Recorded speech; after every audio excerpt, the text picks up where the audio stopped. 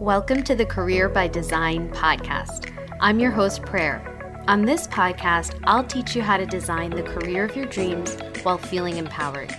I'll be sharing inspirations and strategies that will help you get results. Welcome, everybody. This is episode 106 of the Career by Design podcast. And today's topic is all about why getting support is so powerful. And this is going to be a really, really exciting episode because I have my first guest on the show, Erica Lynn, and I am going to let her introduce herself in just a moment. But I'm so excited to have another powerhouse woman on the podcast with me talking about her experiences and really helping other women to find their way and just people in general finding their way and getting support and being really powerful and successful in their careers. So Erica, why don't you tell our listeners who you are and what your story is? Well, first of all, thank you for having me on your podcast. It is such a pleasure to be here. I am a motivational speaker, a transformational coach. I also host a podcast, but I am an author of a book called 7 Techniques of Healing. Well, thank you again. I'm so happy to have you here on the Career by Design podcast. And now I'd love to get into this topic of getting support. And the reason why I think this is so relevant at this time is I think given the current climate especially, I know that people are feeling a lot of pressure and a lot of overwhelm, right? So many of us are still continuing to work from home. We're working remotely. Those that have kids are trying to manage having their kids at home. And, we would think, oh, it's so nice to be remote. And in many cases, yes, there's some freedom around it. But I'm also hearing so much about burnout because people are working longer hours. Why? Because you are glued to the computer. And so all of that overwhelm is happening and you're trying to do your job. You're trying to take care of your kids. You're trying to shine at work and you're doing all the things. And then maybe like me, you're also running a business and it's just so much. And we always feel, my theory is we like to be in control and we want to seem powerful and we want to seem like we have it together. So we're scared if I delegate tasks or if I get support, that's going to make me look weak. It's going to make me look incompetent. And if I am so amazing and smart and wonderful, of course I have to do it all. So Erica, what is your thought about that? Why do you think that people are so scared to get support? One of the reasons is they don't trust that someone else can do the job just as good as they can. So you have an issue with delegating. You have to trust that the people that you hire, the team that you surround yourself can do the job that you want them to do. And that's all in your part of who you hire and the way you're able to train them. And so if you train a person, even if you hire a person that does not have all the skills that you want them to have, you can actually train them to acquire those skills. So you can't be afraid to allow someone else to pick up the pieces because there's no such thing as a person running a Fortune 500 company by themselves. I love that you said about delegating. And it's so funny because I think I forget as well, right? We talk so much about it in the corporate world about delegating tasks and kind of focusing on what you're really good at and kind of multiplying your strengths. But I often forget as well. And then I remember so many times during the day, I'm trying to do it all. And I lose focus and I get really tired and exhausted and I have to kind of pull myself back and wait and say, oh, wait a second. You actually have someone that's really good at design and social media and let them work on this. And I found the same thing in my career. As I started moving up the ranks and being promoted, it was about finding those people that I could trust and building a team and working with the right people. And like you said, putting my trust in them that, hey, once I've given you the task or the job or the project, that you can do it. And I want to pick up on something about, we don't feel that they can do it as well as we can. And this is such an interesting, I guess, topic because in my experience, everyone's level is different. And what I've realized is just because someone's not doing it the same as me and the same way I would, doesn't mean that it's not as good. And it's taken me a really long time to recognize that. So I'd love to hear from you as well in terms of, your experience of when you were able to let go and depend on other people, trust other people, ask for help, why you thought it was so powerful. When I first got started in business, I knew nothing about business. So I hired a coach to help me do my business plan. But from there, as the company began to change and grow, and I went to another level, then I realized I needed somebody on that next level to take me where I wanted to go. So then I hired another coach. Then I hired another coach. So where I am today, I have 5 coaches as we speak. I have a food coach. So I am officially vegan, right? So my food coach not only meal prepped for me, but now she taught me how to shop in the grocery store, how to cook all my own foods. And then she still provides my meals for me. But then I hired an exercise coach, a trainer to get my body right. So these things not only help with my body, but they help with my mind. So now I have a team that works for me. I have an assistant, a personal assistant. I'm in the process of hiring a virtual assistant. I have an IT guy, a tech guy who just is phenomenal. He graduated from school in animations and all of this. So the extra spin that he's putting on things is like making me cry. And then I have someone who does my bookings for me.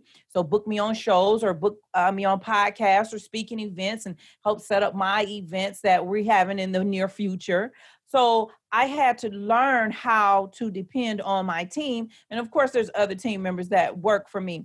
But it was a struggle in the beginning because I wanted things done fast. I wanted it done my way. And I had to learn how to sit back and allow them to do their job. I love that. So you ended up at the beginning of your business, you ended up hiring one coach. It didn't work out, but that didn't stop you from hiring other coaches and getting the support and accelerating your business growth. Is that right? That's correct. That's correct. And I've just learned, just so people know, that I probably will have coaches till the day I die. And that's because our life and our business is always evolving. And so there's somebody who has possibly paved the way before you've gotten there. And it's a lot easier to go to that person and have them coach you through the process. It takes a lot less stress off of you and you save a lot of money, with them saying, okay, you can do this, or I did this. So this is what will happen if you do this. So now you've kind of saved some money instead of just like throwing it out there and it flop on the ground. They just kind of help you through the process. Like I have a PR and branding coach who's very famous. When I went to hire her the first time, I said, please tell me about your PR services. How can you help me? And so she rebranded me, redid my foundation, because she had said the reason why it was whack, that if she took me on TV tomorrow and all the people that run back to your website, once you go to that level, she said my website would crash. It wouldn't be able to sustain the amount of traffic that would come to my website. So now I have a brick house. My website is like a brick house. And I respect her honesty, but you have to be comfortable with being okay with hiring a coach that's going to tell you the truth. So I love that. I want you to repeat that back to our listeners again, Erica, about you working with coaches till the day you die. And the reason I want you to repeat it is because it feels like you took the words right out of my mouth. I've also had a really fantastic experience with a lot of coaches. Sure, some of them aren't great, but I want you to repeat that point again about how getting these coaches and building your team of coaches has helped you succeed. Getting the coaches that were part of my life and has been part of my business has really taken me to another level. And a great coach knows what you need. For example, if you need a virtual assistant, your coach is going to say, hey, you need to hire a virtual assistant, or you need to fix this, or you need to get that together. That is what a coach does. And you have to be open. And the key word is you have to be coachable. If you're not coachable, then you're wasting their time and you're wasting your time as well. All right. So the last thing that I just want to leave our listeners with is Erica is talking a little bit. So we've talked about building a team and delegating out. We've talked about seeking coaching for support. And the last thing I want to talk about is getting support from friends and family as well, and how that could really help, become a powerful tool in your success and in your business. So Yes. Tell me a little bit about if you have done that before, if you've reached out to friends and family, and how that has helped you. Yes, I do it every day. I do it every day. It's going to be a lifelong thing that you're going to do. Just like coaching is going to be something lifelong, having that support system is going to be lifelong. And you said something else, Erica, that I really loved. You said something about they've been on that path before you. You are kind of getting there faster. So it's almost like I like to use this metaphor or think about that they've kind of forged the road ahead and they have the flashlight for you. And so you're not spending all this time kind of clearing and building a path and putting, the bricks down, because that brick has been laid down for you. And I always like to say you can get there, right? Whatever goal you have, if it's your career or business, it's just that without support and without a coach, it could take you 10 times longer. Why? Because this person has been there. And like you pointed out, they're objective, right? They can see the things that you can't see. They can see your blockers, your challenges, and they can see it better than you. Why? Because we have this focused mindset about ourselves, right? So we have a perception about ourselves that's based on our own experiences. And of course, everything that we're doing, we think is amazing and good. And that may be true till a point, but it takes someone else to come in and say, hey, this is really where you can succeed, and this is what you need to work on and change.